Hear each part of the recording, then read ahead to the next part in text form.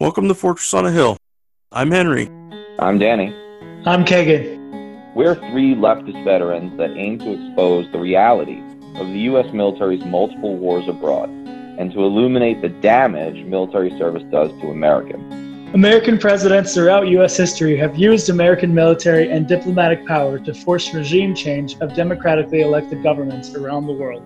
Most veterans come from families vested in prior service, and American generals choose their own, ensuring diversity of thought never interferes with American warmongering. How can we stand by and do nothing while our military kills and destroys lives the world over, while telling Americans that all this death and destruction protects them from terrorists when nothing could be more false?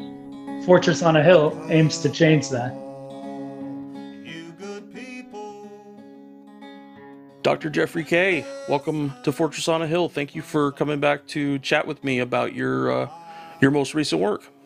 Well, thank you very much, and thank you for inviting me. I'm happy to be here. Let's go. So, Dr. K is a highly respected psychologist and an expert on current torture and rendition techniques and developments. He writes on torture and other subjects for Fire Dog Lake, Truth Out, and then most recently, what we're talking about today, his current run at Counterpunch. Article is titled CIA, MK Ultra, and the cover-up of U.S. germ warfare in the Korean War. So, Dr. K, would you take us through briefly on your article, what you've discovered and how recent discoveries may have changed how some of these events, looking back on them, look? Okay, one thing I do want to say, because the Board of Psychology in California might be interested in these things. I'm technically a retired psychologist. I'm supposed to say that because I'm not currently licensed. My licensure went with my retirement. So I'm sorry. So you're asking me again about your most recent article discussing yes. about the forced retractions of American POWs, right. And right. about how the beginnings of Project Bluebird, and I can drop the other yes. one into MK Ultra. Right. And we could add the word brainwashing, because that's probably what a lot of your listeners are familiar with from popular culture and terminology, because that's when the whole idea of brainwashing began. Well, technically it began even before the Korean War, as the Cold War began. And really our story begins before the Korean War, with the onset of the Cold War, a hard Cold War between the Soviet Union and the United States in the mid to late 1940s. And during that period, there were a series of trials in East Europe. Particularly a famous one was in Hungary, Cardinal Mindszenty, and another guy from IT&T, Robert Vogler. He was an American business executive in Hungary. And he and Cardinal, these guys were charged with espionage in Hungary against the Soviet Union on behalf of the United States. And arguably or not, they were tortured in custody. And when and there's controversy over that. And then when they came time for the trial, they confessed to, in fact, espionage and being working for the United States intelligence services and military. Well, this, of course, would later happen. The exact same things would happen with except it wasn't a trial, but they were in a POW camp. But the same thing would happen with U.S. flyers who were captured by North Korea and China, downed planes during the Korean War, who then confessed to use of biological warfare to their captors. And arguably, controversially, under torture or not. They later recanted, as did Robert Vogler when he returned to the United States ultimately. But what was similar was, why did they confess? Why did they say they were doing these things if they were false confessions? Well, just this year, in the Journal of Cold War Studies, I believe it is, published, MIT Press, published a big article on the Vogler case. And bringing out all the information. It turns out all these years later, and this is the pretty much the first instance of an American source saying this, Vogler was guilty. He did, in fact, collaborate with U.S. intelligence. His confession was true. He may have been tortured to get that confession.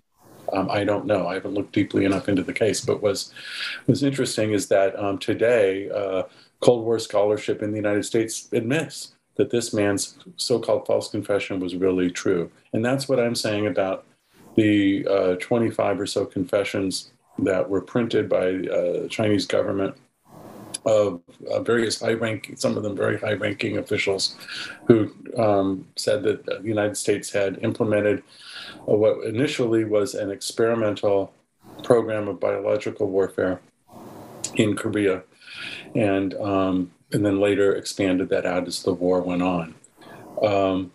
Since then, there's been lots of evidence that was circumstantially supporting those assertions. There was also some evidence published that supposedly disproved it by saying this was all a hoax, formed by the communists.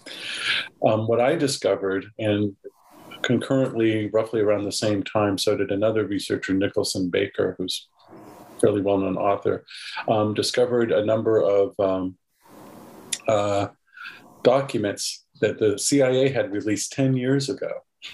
And now 10 years ago. At the time I found them, it was maybe 4 or 5 years previously.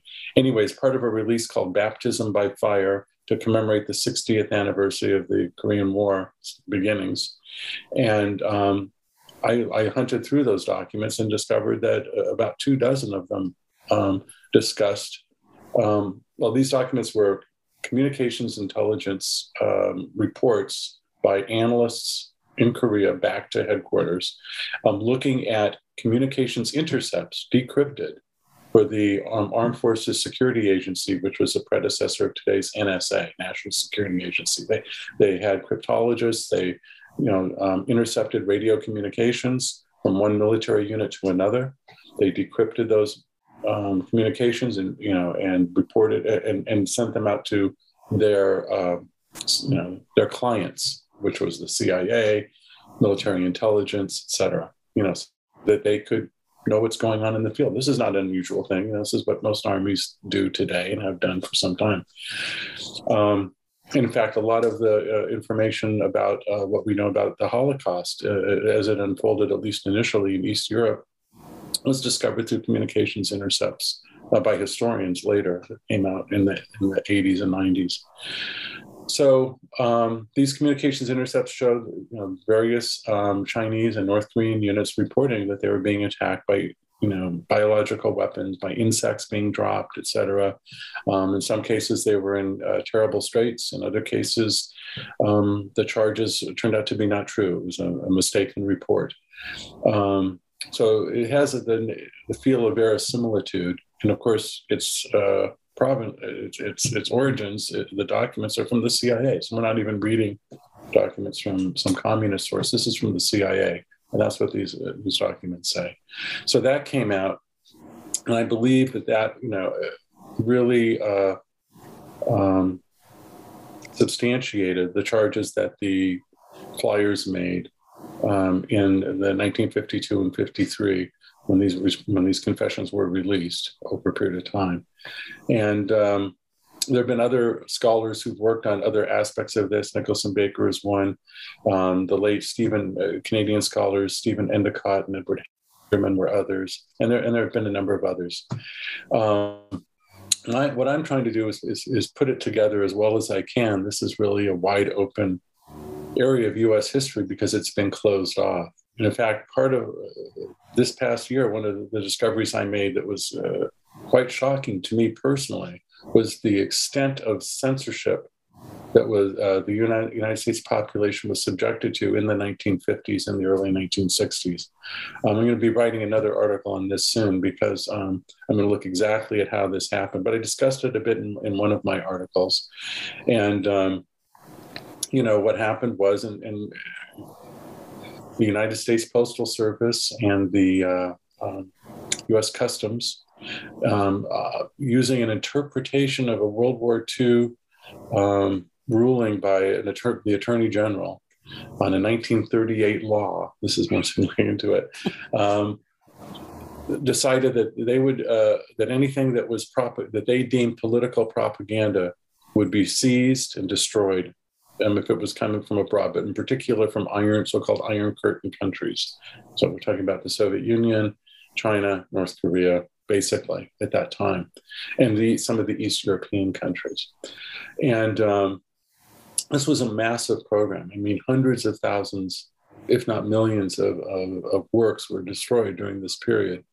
And there were protests by American book publishers and by scientists as early as the mid-50s. I just recently discovered in old congressional hearings, protesting how this was actually harming national security, and nobody knew what was happening in our archives. The sources the American scholars, including intelligence agents, would be using so-called open source to find out what was happening and what the other side, so to speak, was thinking and saying, weren't available to them in the United States. It was, the category was so broad that just even basic scientific papers that people would share, the scientists were upset they couldn't find because it could be considered propaganda, right? Because if here's a paper with a discovery by a Soviet scientist, well, guess what? That might be political propaganda if you're a McCarthyite Cold Warrior, because it's trying to say that the Soviet Union can do good work in science. But it's not political propaganda, so that wouldn't be allowed in the United States. So this was a massive program. And today, if any of your listeners want to Google postal censorship, guess what? You won't find it. You won't find that this program existed. But it did. And it finally was ruled unconstitutional in 1965. I could go into that whole story. I'll save it for another article. But that's just the degree of censorship. And of course, then you have the American intellectual establishment, much of which was compromised already, the academic establishment and the press, because they worked so closely with the military and intelligence agencies already. Many of them did.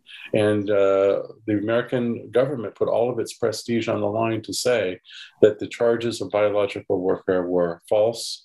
They were part of a Hate America campaign. And, and that there was no such thing could have happened. There was one other important factor that was entering into this, and this had to do with an agreement that the United States government made with the former heads of leading members of Japan's biological warfare unit itself, known today as Unit 731, which was its largest and central division, but there were others. It was Unit 100, there was the Tama Detachment, there was all these other biological warfare, because Japan was, in fact, had a massive biological warfare experiment research program. They killed thousands of people. The U.S. today itself admits, as part of their research, they would infect people and then dissect them alive to study the disease process and the various pathogens they were developing and how you deliver them. And their specialty was to deliver them via what are called insect vectors, meaning insects would be,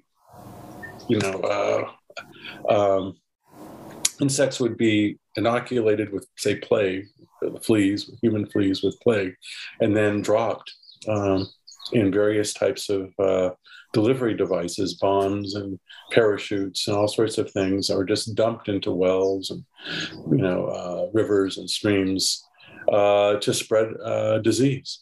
And anyway, after the war was over, the U.S. captured some of these people. They knew about it from intelligence reports that had already been coming in the late stages of the war. They sought them out, they interviewed them, and they made an agreement that they would not prosecute them as war criminals, even though in Germany they were prosecuting the exact same kind of thing as war criminals in Nuremberg. But in the East, they would pretend like it didn't exist. They would hide these people. They literally helped hide the leader of Unit 731, Shiro Ishii, so that the Russians couldn't interrogate him themselves. And because a lot of this happened in northern Manchuria, along the border of the Soviet Union. In fact, there had been an attack by Japanese used biological weapons against the Soviet Union in a border skirmish in Mongolia in 1938 or so. And they hid this and became top secret. It went into intelligence channels, godfathered in by General MacArthur, who was a supreme commander in Far East at that time, and then made operational by the scientists at Fort Detrick, who came out one by one over a period of a few years to interview the Japanese scientists. And by some accounts, some of the Japanese scientists also went to Fort Detrick to work with those people. And it was important to keep this, so it became secret. You couldn't talk about that. You couldn't, if you look at documents about biological warfare, I've looked at many of them, they never, including top secret documents, the history of the Air Force and biological warfare, top secret history, the history of the Chemical Corps. These are in-house histories, by the way, not written by external scholars, but they would do their own internal histories, and they wouldn't talk about it. So that's how deeply it was buried. Meanwhile, some of the people involved in the amnesty program became leading members of the biological warfare program during the Korean War. I mentioned some of them in my article. Edward Wetter is one. He was the executive deputy director of the Biological Warfare Committee for the Research and Development Board, which was the Pentagon's big umbrella weapons development agency on a large, looking over the entire spectrum of what they were developing. And they had a biological warfare committee, and he was its executive director, and they had sub-panels in the committee, the panel on man, weapons that would attack man, weapons that would attack animals, plants, etc. And so they were well placed, and they knew about, they had taken all of the techniques of the Japanese, and they found them very valuable. And it wasn't the way they necessarily wanted to go. They were going to use their techniques. But what happened was, when the Korean War, most people don't know the history of the Korean War. It's often called the Forgotten War. But the most important thing to remember probably is that the first 6 months or so of the Korean War was kind of insane. I mean, like no other war the United States had ever been in. The war ostensibly started in the middle of late June, June 25th, I think, 1950, when North Korean troops, invaded South Korea. But of course, in Korea, North Korea, South Korea, that was a fiction created by the Americans with the Soviets' assistance. It was just Korea. And in fact, there had already been basically a civil war was going on, and there was subject perhaps for another show, but there was tremendous internal strife within South Korea itself. There were a lot of border skirmishes in which thousands were being killed already before the war even began. Anyway, the war begins officially, and North Korea sweeps through South Korea, which was run by corrupt people put in place by the American military government that had ruled South Korea for a couple of years. And they were, these guys had worked with the Japanese who had been colonized Korea for 30 years. And they were hated. And the North Koreans, who are army, or the Democratic People's Republic of Korea, swept through South Korea, almost won everything, had pushed the South Korean government, the ROK, or Republic of Korean government, and its American allies down to a little tiny corner of South Korea near Busan. And that ended with a swiftly organized, and I wonder how they were able to organize it so quickly, except that America had massive assets nearby in Japan, of course, still from the war. And they invaded near Seoul at Incheon, kind of came in through the rear, the rear of the North Korean army, cut them off from their supplies. And then they kind of routed the North Koreans, and North Korea retreated all the way up to the border of China, the North Korean forces. And the Americans wanted to go into China. That was MacArthur's plan. And then China, for various reasons, not least its concern about its own existence and its own security, invaded in late October and in November, sent its troops in to help the North Koreans. And when they came in and swept pell-mell, the American forces fell back in one of the worst retreats the United States Army has ever had, maybe ever will have. I don't know, but it was a true defeat for the Americans, and they were swept back below the 38th parallel. I mean, they were, and so that the cities of Pyongyang and Seoul were occupied and reoccupied back and forth by different forces multiple times in a period of 6 months. And the war wasn't going so good. And there was a lot of talk about using nuclear weapons at that point. But the Soviet Union now had nuclear weapons, and Truman, rightly so, and others were concerned about having this be a breakout of World War III. Things were very tense in East Europe. There was a lot of war weariness still from World War II. America may not have suffered the way, say, the Soviet Union or Germany suffered from the war, but together the U.S. and the U.K. had lost 100,000 soldiers in World War II, and that's a lot of people, and there was people that weren't ready for another war. In fact, the Korean War, when it did break out, was not popular, and ultimately Truman was thrown out of office partly because he just could not end the Korean War, which people didn't want. But they didn't, they turned to lacking the use of atomic weapons. They turned to the other weapons of mass destruction, that was biological and chemical weapons. I don't know the extent in which chemical weapons were used, except that napalm, if you want to consider it a chemical weapon, I think it is, was plastered all over North Korea, burning down almost every city, every building. The war in the North went underground. People lived underground. It was hideous. Millions of people were killed or injured, civilians. It was just a nightmarish kind of war. This was throughout the peninsula. So I'm going far afield, but I think your listeners need to understand just how savage the Korean War really was, and how a decision to use biological weapons made sense to a certain coterie within the American military and intelligence agencies.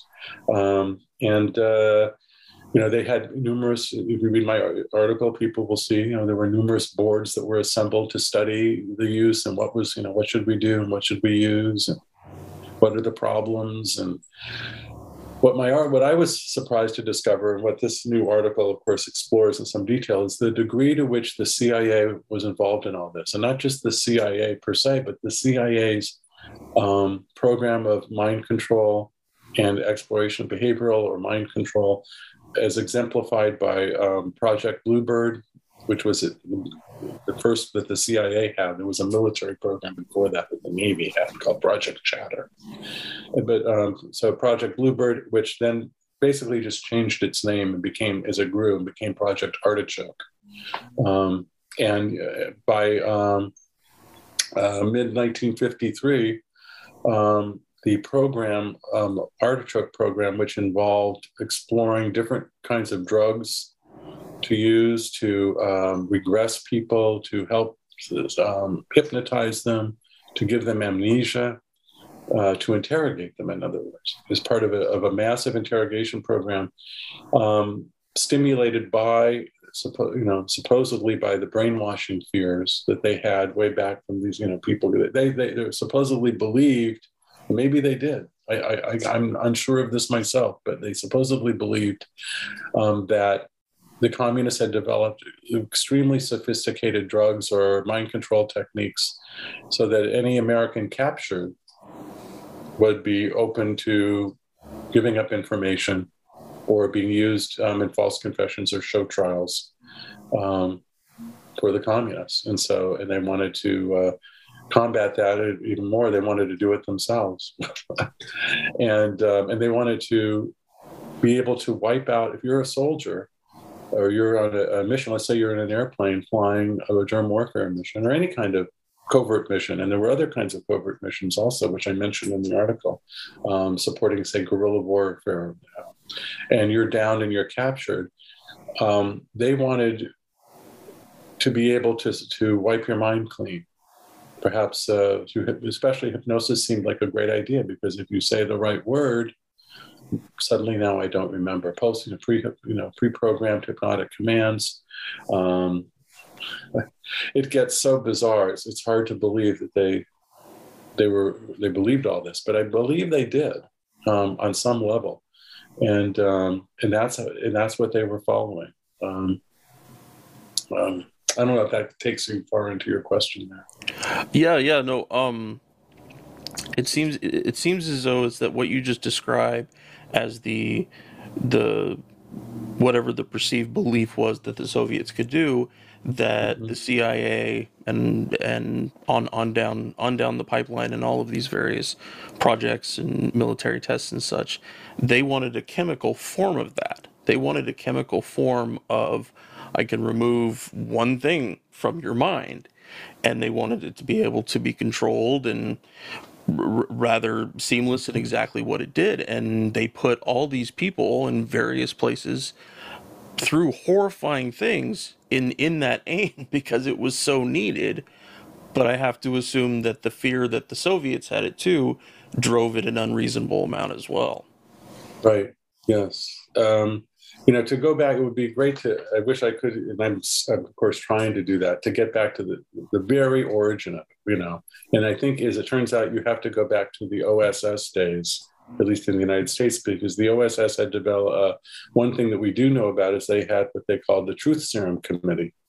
And this Truth Serum Committee was organized using kind of what would happen later with MK Ultra. There was intelligence people involved in the OSS, and they had reached out to academics or experts in their field, right? Of scientists and psychologists and psychiatrists and medical doctors. And this thing, it was very top secret. At one point, they were so worried about the security of the Truth Serum work that they went to sites that were controlled as part of the Project Manhattan, the Atom Bomb Project, which was under extreme security. So this was all seen at that level, in other words. And it was overseen, by the way, by a man by the name of Dr. Winfried Overholser. I hope I'm pronouncing it correct. And he was the head of St. Elizabeth's Hospital, psychiatric hospital in Washington, D.C.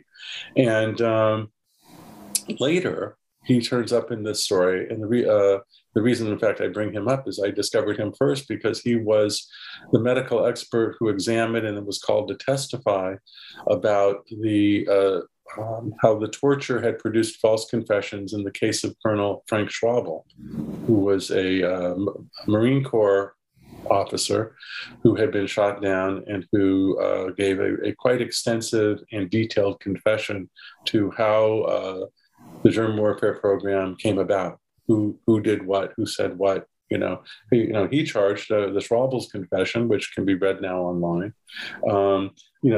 Said that the program was directed by the Joint Chiefs of Staff. In October 1951, directives were hand-delivered down the chain of command, to General Ridgway, commanding general of the Far East Forces, and then further down to the General Wayland, who was the commanding officer of the Far East Air Force, and all the way down the chain of command. And this just blew their minds. You can imagine you're in the Pentagon and you're reading this guy who was the chief of staff or whatever he was. He was a very high official leading a Marine Corps Air Wing, was testifying to all of this. And I say testifying because we call them confessions. The Chinese call them depositions. They had them write up depositions.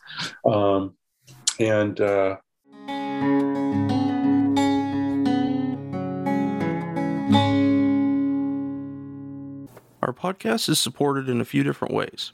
First, there's Patreon, where we're blessed to have an array of wonderful supporters, helping the guys and I pay for some of the podcast's expenses. Those who contribute $10 a month or more will be mentioned right here as an honorary producer, helping keep you, our listeners, stocked with new episodes. But you don't have to contribute $10 a month to help us. For as little as $1 a month, you can help keep us going, paying for hosting and storage fees, transcribing old and new episodes, promoting and expanding the podcast, and more I'm sure I can't think of at the moment.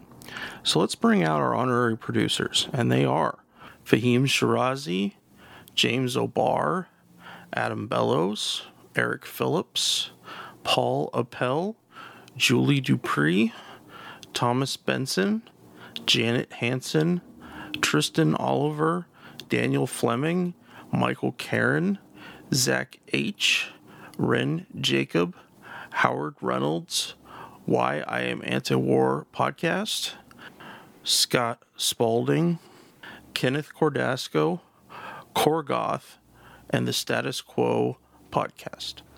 Your contributions are wonderfully helpful to us. Thank you so much. However, if Patreon isn't your style, you can contribute directly to us through PayPal at paypal.me/Fortress on a Hill. Or please check out our awesome store on Spreadshirt.com for some great Fortress merch. The link is in the show notes. And now, let's get back to the podcast.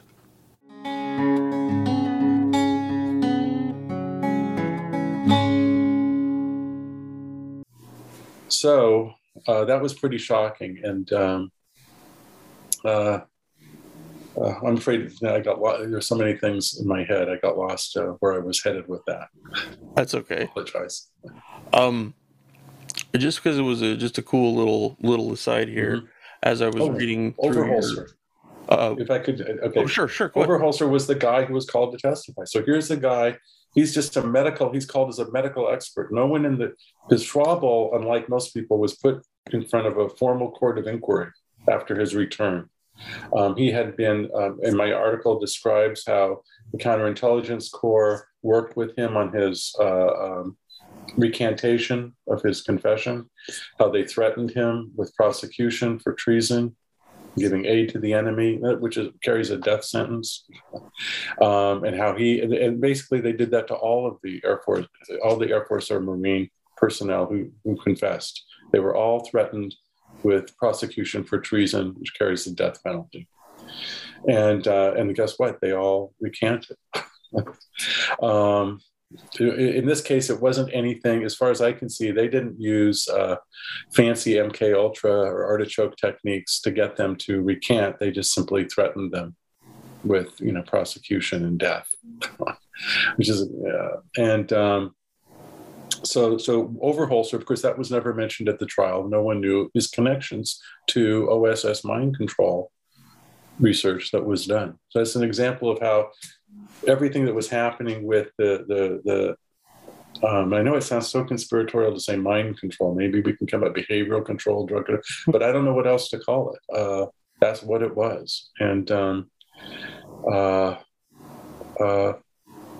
and I say this as a psychologist, anyone knows in the medical field that any medical knowledge, whether it be psychiatric or maybe bodily or whatever, can be used for harm as well as for good. And that certainly is the case with psychological knowledge. If you want to understand why somebody breaks down because of trauma, guess what? You just understand how to break a person down. And then you can utilize that information. And in fact, that was done by the CIA in its most recent affair with torture under the so-called enhanced interrogation techniques used at Guantanamo and black sites and CIA in the 21st century. So this is how things can occur. I'm sorry, so I'm going to send you back. You just needed to finish the thing on Overholser. Oh, no, I appreciate it. Going back for just a second to Colonel Schwabel, was there any point, and this may have been from study much later, was there any point where writers or researchers were able to discern how he really felt about that original confession, about what was actually happening in the program? I mean, I'm a former soldier. Just to read that stuff, it blows my mind. Just to think, but we also don't fully comprehend what the conditions were for him when he was Right. in captivity and what Right. conditions he gave that Right. deposition. So, Right. Well, that really does get to some of the core of the controversy, what you bring up. What did he really think? I mean, his confession to the Chinese, he says, you know, I don't have to say this, but I'm going to say it, which is this thing made me sick. I mean, this isn't a quote now, I'm paraphrasing, but sure. this was dishonorable to use biological weapons. Nobody I knew liked it. We were all kind of upset about it. And nor did I think it would even work. It wasn't even an effective weapon. That's what he seemed to think. And it seems genuine when you read it. It doesn't have the feel of a canned thing that, some enemy told you to say. But once he's back in the United States and after being threatened with treason and with the death penalty, he now says, I was tortured to say those things. What I had to say were ridiculous. But as a very sympathetic researcher on Schwabel's life, Raymond Leck, who's now passed away, in his book, and interviewed Schwabel and knew him to some extent, said, he was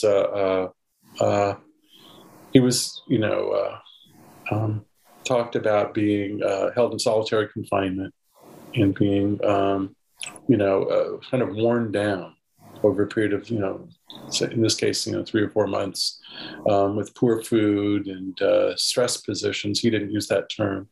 He himself said, "I wasn't tortured." I don't want to make it sound, he says, like I was tortured, but because in his mind and in many people's mind, torture means they didn't put bamboo under my fingernails.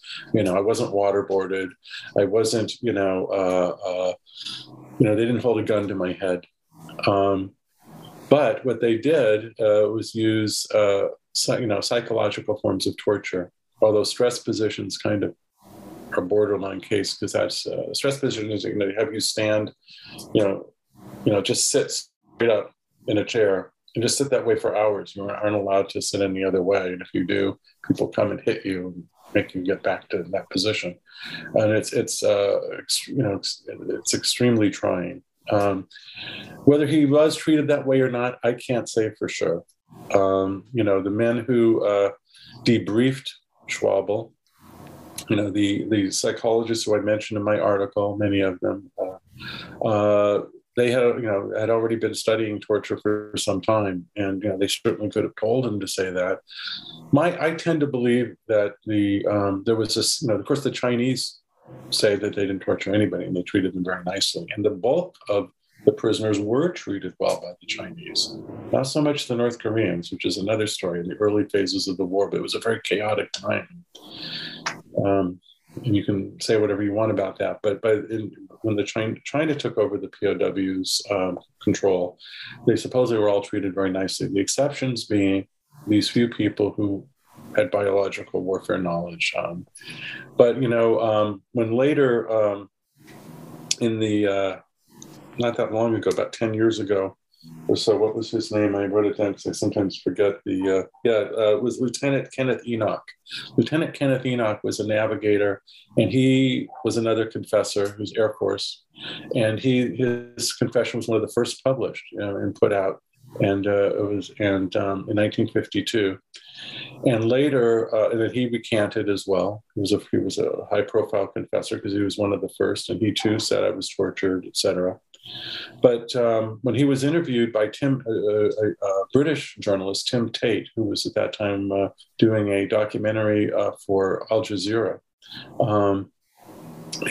he told him, you can see it online, the documentary is called Dirty Little Lies. And he said, no, he was not abused when he was in captivity, when he was held. He did say that he made up the story about the biological warfare still. He did not say, well, yeah, not only was I not tortured, but I told the truth, but he did say I wasn't tortured. So it certainly calls into doubt. And there was another episode that calls into doubt the story of the torture, and that was the Valley Forge affair, Valley Forge Army Hospital, which I talk about at some length in the article, because what that showed was that the prisoner releases of prisoners held in the Korean War coming back to America took place in two stages, and they're called the little switch and the big switch. The switch of prisoners, in other words, right? So the North Koreans got back, and Chinese get back some of theirs. The Americans get back some of theirs. The first little switch was mostly of people who had been medically, injured prisoners, things like that. People who were compromised on some level. It didn't include any of the confessors of biological warfare, to my knowledge. And this was in spring of 1953. The war was still going on. And there were only about 350 or so prisoners that were going to be released. But a little less than 10% of them had been identified by American intelligence as so-called hardcore cases. These were people who were hardcore communists, that these people had been converted or brainwashed to be for the Chinese and communist side. And that the CIA had heard of this, got word of it, and when the prisoners were set to come back to the United States, this subset of so-called hardcore prisoners and others who were dubious on some level, or they were worried about a couple dozen of them, were sent to Valley Forge Army Hospital in Pennsylvania under armed guard the entire way. And they were going to do artichoke-style interrogations on them. And just so your audience knows, well, what's an artichoke-style interrogation? What was the state of art of CIA interrogation in those days? And they were still honing their craft. I mean, they were using these things for interrogations, and then they were studying it as well. They were using it to study how human beings react under stress. They were using it to study ways to produce amnesia in individuals, studying ways to break down personality and then reconstruct it. Later, it would take, I know you wanted to talk about this.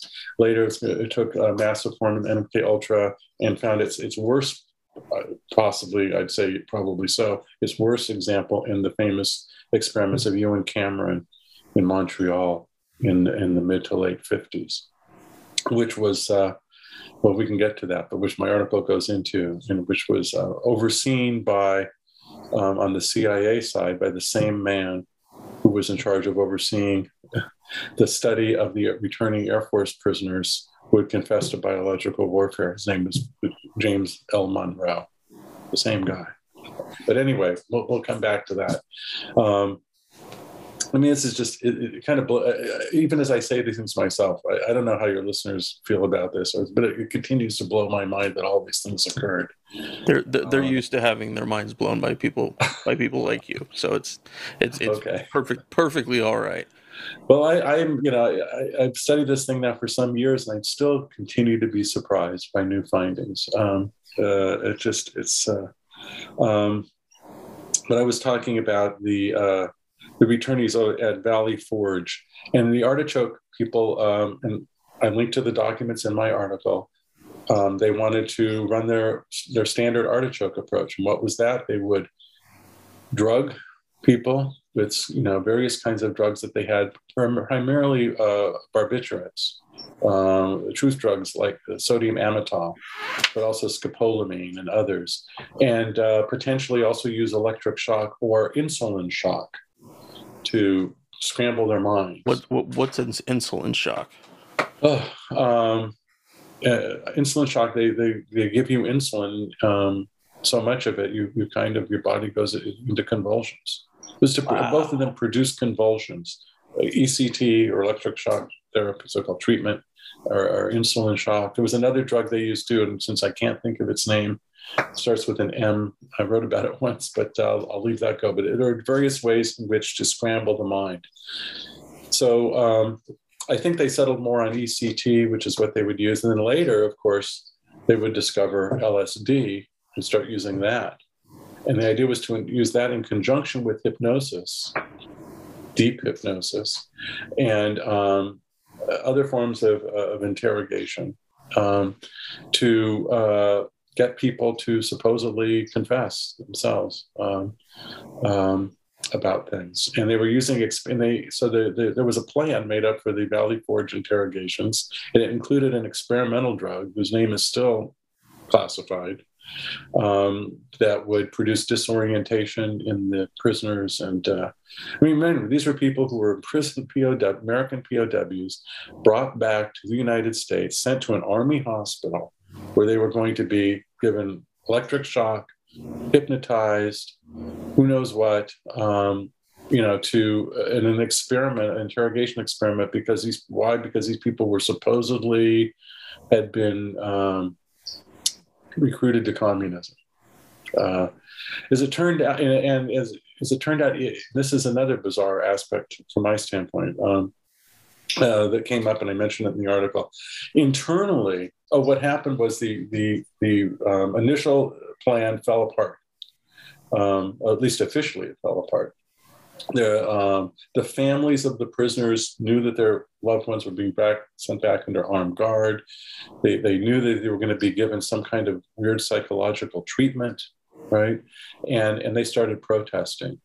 And so much so that a high-ranking CIA officer hightailed it out there to the site to kind of, unruffle some feathers and see what was really going on. And in the end, kind of put a stop to it at that moment anyway. And also some congressional people were starting to ask questions.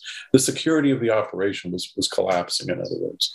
And they called it off, although they still worked with Army and interrogators. Remember, these were all Army people. The Air Force people had not been released.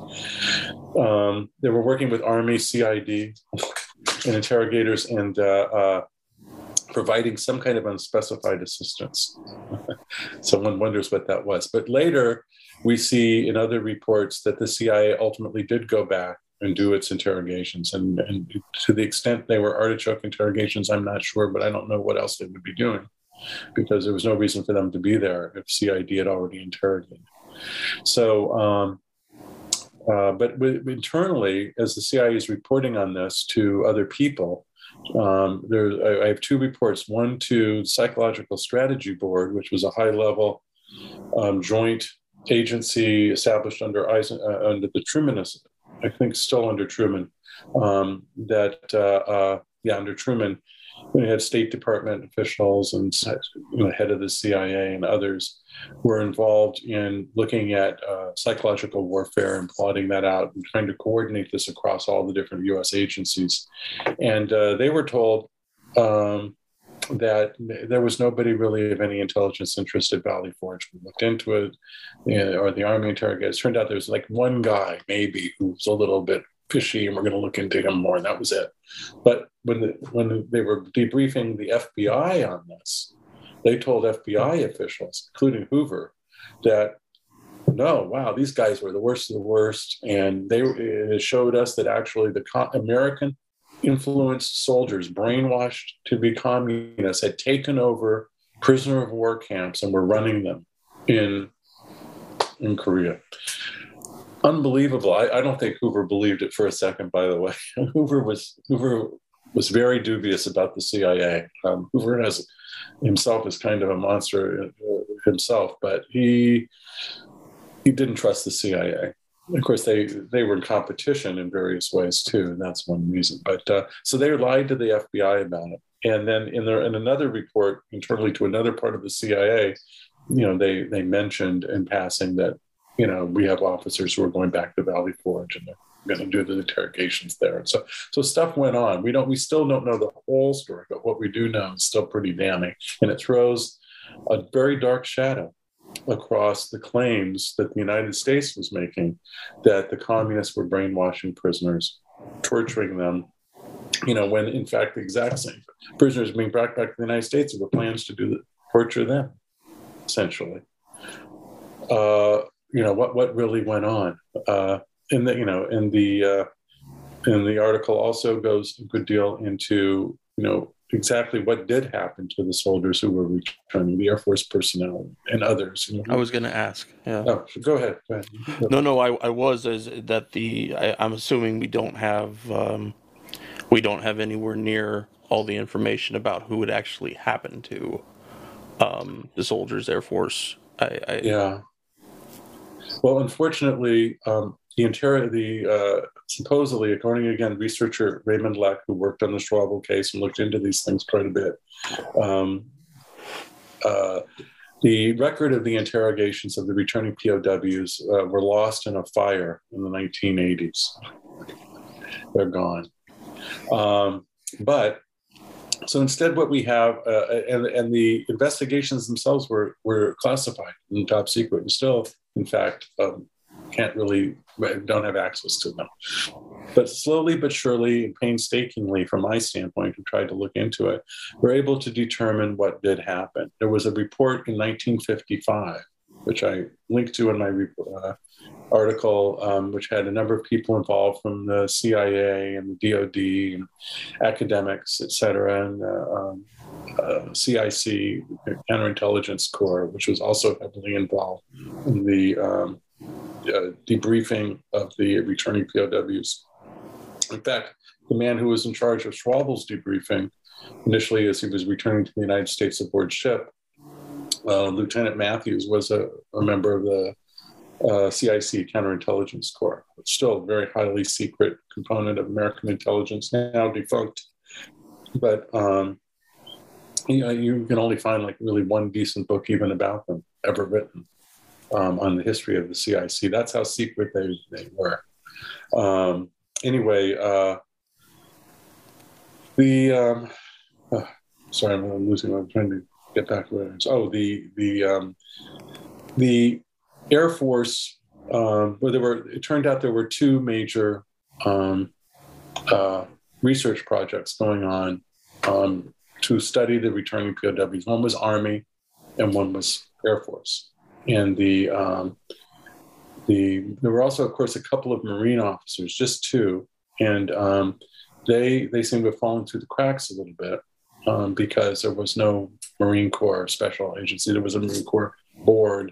The Marine Corps was kind of under the Navy administratively, but the primary research was done out of Maxwell Air Force Base, since almost everyone we're talking about here was Air Force, the 23 of them. And there was an officer education research laboratory out there at Maxwell Air Force Base in Alabama. And at the same Air Force Base, there was something called the Air Force Human Resources Research Institute, or HRRI. And they worked very closely together, and they worked on something called Project Repair. And Project Repair was the top secret, high-level study of the returning Air Force prisoners who confessed. And it's probably where people were like Dr. Louis, well, in fact, we know that Dr. Louis West, who later was a key MK Ultra figure, was also, interestingly enough, I throw it in here, the man who examined Jack Ruby for the government after after the assassination of Kennedy and Oswald. But and then he did a lot of other things too. And so Project Repair, the guy placed in charge of Project Repair was Lieutenant Colonel James Monroe. There he is again. James Monroe. Who is this guy? In fact, it's interesting. You find certain people in the military. Now, you're in the military. You can tell me. But there's guys who become kind of heroes. They become like star figures, it seems to me. I wasn't in the military. But so, for instance, James Monroe was famous because he had, in World War II, back as a major in World War II, he had, the U.S. was having some problems in their delivery of propaganda leaflets over Europe. World War II. But basically what they did is they would go up in an airplane and they'd have like incredible massive load of leaflets. And they would just dump them out of the plane, right? Leaflets would fly everywhere. And, it was kind of messy, and it really didn't get to where it couldn't be well targeted, in other words. So he developed a leaflet bomb. And it was a 500-pound bomb or so that had chambers in it, and you could put the leaflets in the chambers and have a timed fuse, and you could pretty accurately, over a few hundred yards area, deliver the leaflets that you wanted to deliver.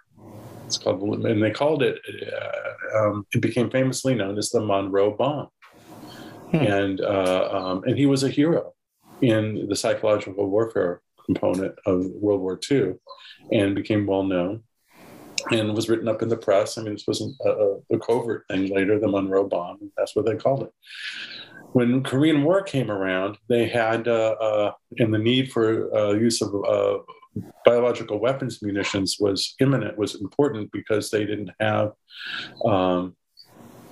the munitions ready to go for their biological warfare campaign.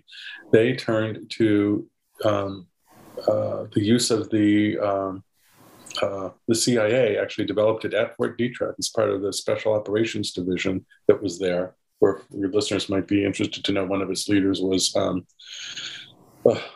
I'm blanking on the name, Frank Olson was involved in this. And, they morphed instead of leaflets, they put, feathers, turkey feathers mostly, inoculated with various types of diseases, dusted with anthrax, et cetera, and used it instead of leaflets in the chambers of the propaganda bomb and dropped them on North Korea and China.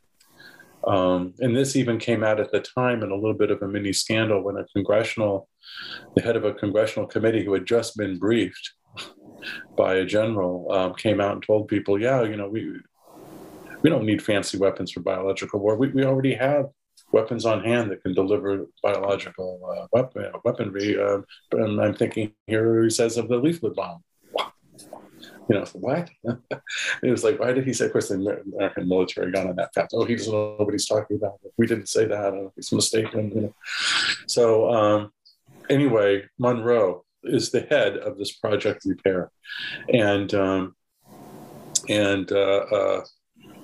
we don't know a lot what happened. They gathered a group of different, maybe a few dozen doctors, psychiatrists, academic types, again, some of the military, some not, to work on the, intensively interview. We don't know everything that happened, perhaps experiment upon.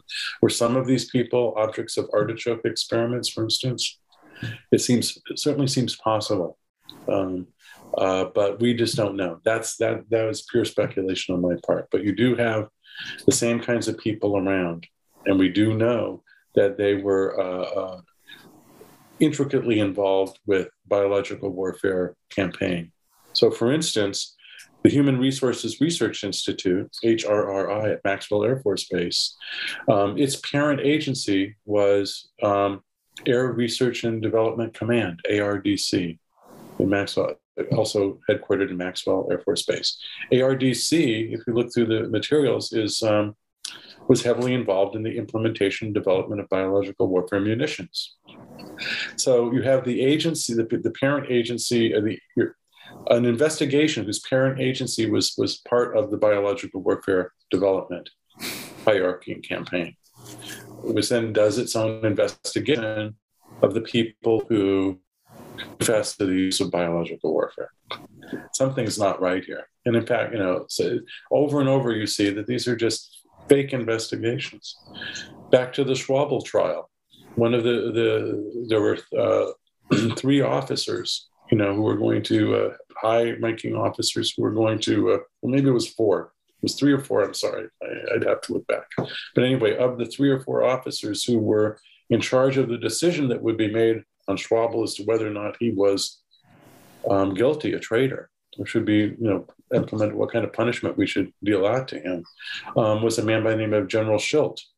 General Schilt was actually named in Schwabel's own confession as one of the major officers involved in the chain of command of biological warfare. And yet why would he be, there's no way that guy should be judging Schwabel on what he's doing. How could that be? Of course, it's never mentioned. No one's ever, even Raymond Leck seemed to have flown by him. Although I know Leck published Schwabel's confession. He knows what's in it. He knew who was on the board. I don't know why he ignored that, but I think he had already convinced himself that Schwabel was telling the truth about being tortured and having false confessions. And, there's something, that in psychology, and I can say this as a psychologist, it's called confirmation bias, which is the short way of saying it is we believe what we want to believe. We believe what we've been taught to believe. Right. And when you're faced with something different, it produces a state of internal confusion or anxiety, sometimes called cognitive dissonance. And the default is to go to that which is known and not necessarily accept that which is, highly discordant with your own major views. And I realize that that's what I'm doing in many ways in my work. And what I'm proposing here is a revisionist history of the Cold War. I mean, a lot of it's already known. MK Ultra is not my discovery. A lot of really good researchers have written books and studied and done an incredible amount of work on it. And a lot of the things I get are coming from other people. I'm drawing together from other people. But everything that I'm talking about in terms of the investigation into the flyers, by the military and the CIA, about the confessions, which were not published. Remember, I mentioned the censorship. Your listeners at the beginning of this interview, I brought up, well, those confessions were published, but they never reached the United States. What really got me first interested in pursuing this, is in the dogged way that I ultimately did, was that I too was like the researchers back in the 50s who testified to troubles with this censorship. When I heard that the United States government was involved in torture in black sites in Iraq and Guantanamo, as a psychologist myself, and I heard that psychologists were involved in this, I started reading about it like many people did. I read my New York Times articles, and it said, yeah, these people, were these psychologists in the CIA had recreated the forms of interrogation used by the Chinese communists to create false confessions during the Korean War. And so it's pretty easy to sit down at Google and say, well, false confessions, Korean War, what are they talking about? Oh, it's biological warfare. I didn't even know about that. Okay. And then, well, we should be able to read those confessions. I would be curious to see what they said. I want to see how outlandish. I had worked, which listeners may or may not know, I had already been working for a number of years with torture victims. Part of my psychological practice before I retired was with Survivors International Torture Treatment Center in San Francisco Bay Area. Your listeners may not know that there are torture treatment centers in the United States in various different cities. And there are even in other countries around the world because, unfortunately, many, many countries still practice torture. And many of these torture victims had come to the United States where they sought political asylum based on persecution, and their claims for persecution were based on the evidence of having been tortured. And my job was to help them document that if they could by extensive psychological examination reports. In some cases, I also did psychotherapy with torture victims. So I was very interested, as you can see, in the subject of torture. And so I thought it would be helpful to me in understanding my clients and just a basic historical interest to read the confessions, the tortured confessions, and see how they lined up with what was happening in Iraq or Guantanamo and my own clients. And I couldn't find it. I just, where are these confessions? I looked online, I couldn't find them. My libraries couldn't find it. I ultimately secured a copy from Great Britain. And only this year did I discover, and the same thing, by the way, with another report where some of the confessions had been published in a report by the International Scientific Commission, an ad hoc group put together by the World Peace Council in 1952 to investigate the allegations at that time. It was left-wing, et cetera. But it was headed by a very famous British scientist by the name of Joseph Needham, who was very well known in the world. And they concluded that the charges of biological warfare made by China and North Korea were were correct. And they published some of the 4 confessions as part of an appendix to their report, along with a lot of other appendices of backing their findings. And I couldn't find that either. So that started to be suspicious to me. Why is it I can't find the very evidence that they're talking about on this? The Korean War I know was a long time ago, but you can find stuff from World War II, and that's even longer ago. How could I not find? I could find what high German officers were saying to themselves in captivity, between themselves in captivity at Nuremberg. I could find that, but I couldn't find what the confessions were that were at the time very famous and had plastered, and was a huge controversy in the United States. And we're not, anyway, I did find them, and ultimately, and I've worked a long time looking, I wanted to research more the background to all of this before I wrote about it. Of course, for many years, I was still working as a working psychologist, and like any person who works, I didn't have a lot of time for research and writing. So only recently have I been able to finally, put my attentions to the subject and begin to write more about it. Hopefully I've answered your question and maybe a bit more. Yeah. What Schwabel felt. Yeah. I wish I knew exactly what he felt. For what any of these officers went through, I don't know. It's very complex. I'm sure that he was not, I do believe he was not happy with himself. He probably thought he was weak for having broken to the extent that he did, collaborate to the extent he did. And by the way, in the trial and in Lech's book on Schwabel, and Lech, who believes Schwabel was tortured, etc., admits, and the quotes attorney at the trial, that of many aspects that Schwabel reported that were true. Right, just over and over again, the secret things that shouldn't have been talked about. Right, chain of including operational information that was then current happening. That's like treason, right? Oh yeah, secret airbase K8. Oh yeah, well K8's at this city.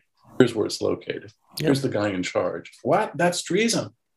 Well, it's not treason or captive, was it? As it turns out, the United States government never gave specific instructions at that point in time of what people were supposed to do when they were captured. They said, it's supposed to be name, rank, and serial number. No, that wasn't it. That wasn't it. That came later, right? At the time, you just, in fact, it was the fact that they didn't have much guidance that was there was out of that controversy arose a major new controversy over exactly what kind of rules of should be promulgated for a prisoner, for captured personnel, and code of conduct, and that could be an article or a story in and of itself. And the new code of conduct came out of the Korean War experience, but it didn't exist before it. Well, Doc, I think that's a good place for us to pause for today. I know you and I talked a little bit offline about some other things that I had scripted out, so I would love it for you to. Sure. It's important to take that way. I have more time to read too. Right. But I would love for you to come back here in the next week or two when you have time, and we can keep talking about this. It's incredibly fascinating and incredibly disturbing as well. The implications for what some of our countrymen went through, and that no one knows about it. That very few people. But I really applaud your efforts to be part of this, to research it, to go after it in a devoutly journalistic fashion. I think that it's really important subjects. Especially, and like you and I talked about offline about discussing the military law enforcement interrogation aspects of it. I'm wanting to go back into that history a bit and try to understand when and where some of those things came around. Talking about the Reed techniques and the Mr. I can't remember his first name at the moment, but the fellow that founded his agency and everything, and his like you mentioned, his connections to the CIA. They were looking. Artichoke was looking at the Reed work Reed was doing, Reed and Associates, and it's still, I don't know. I immediately wrote that off to a guy I know who used to be an interrogator for NCIS, and he was interested, but I don't know that he knew about it, anything more about it. I don't think. That came from a document. And by the way, so as your listeners know, everything that I talk about is documented. Everything, a lot of journalism articles you'll read, and they'll say, this happened, that person said this, but you just have to take their word for it. I provide a link, and the link is usually to an original document. Either that document might be from the CIA, it might be from the FBI, it might be from, as I say, an official history in-house within some military agency, or it could be the communications intelligence reports that were later published by the CIA. These things are all there to be looked at, because history and journalism too needs to be checked. Just because I Absolutely. say this doesn't mean that it's true. And so I want people to look at, that's the spirit that began my whole investigation. If the New York Times says these things are false confessions based on Chinese torture, where's the evidence? They don't provide the evidence. Or if they do, it goes to a history book that just states it and also doesn't provide the evidence. So, and when there is evidence contrary, I link to that as well. So links, for instance, to the retractions of the flyers who did retract that have been published, I link to those, and you can read what their stories of torture and what they had to say and why they were retracting. So it's all out there to be examined. And thank you very much for inviting me on. I certainly will come back. Absolutely, Dr. Abu. It's been an absolute pleasure. We'll talk again soon. Okay, thank you very much. We're on Twitter at Fortress on a Hill, and also at Facebook.com at Fortress on a Hill. You can find our main blog page and our full collection of episodes at www.fortressonahill.com. iTunes, Stitcher, Google Podcasts, Patreon, Spotify. You name it, almost anywhere you listen, we're already waiting for you. And hey, we're always in the market for more Patreon supporters. Please consider becoming a patron at patreon.com. And if you're not into giving us a monthly payment, think about giving us a couple bucks on PayPal. The link is in the show notes. Skepticism is one's best armor. Never forget it. We'll see you next time. And listen to my song.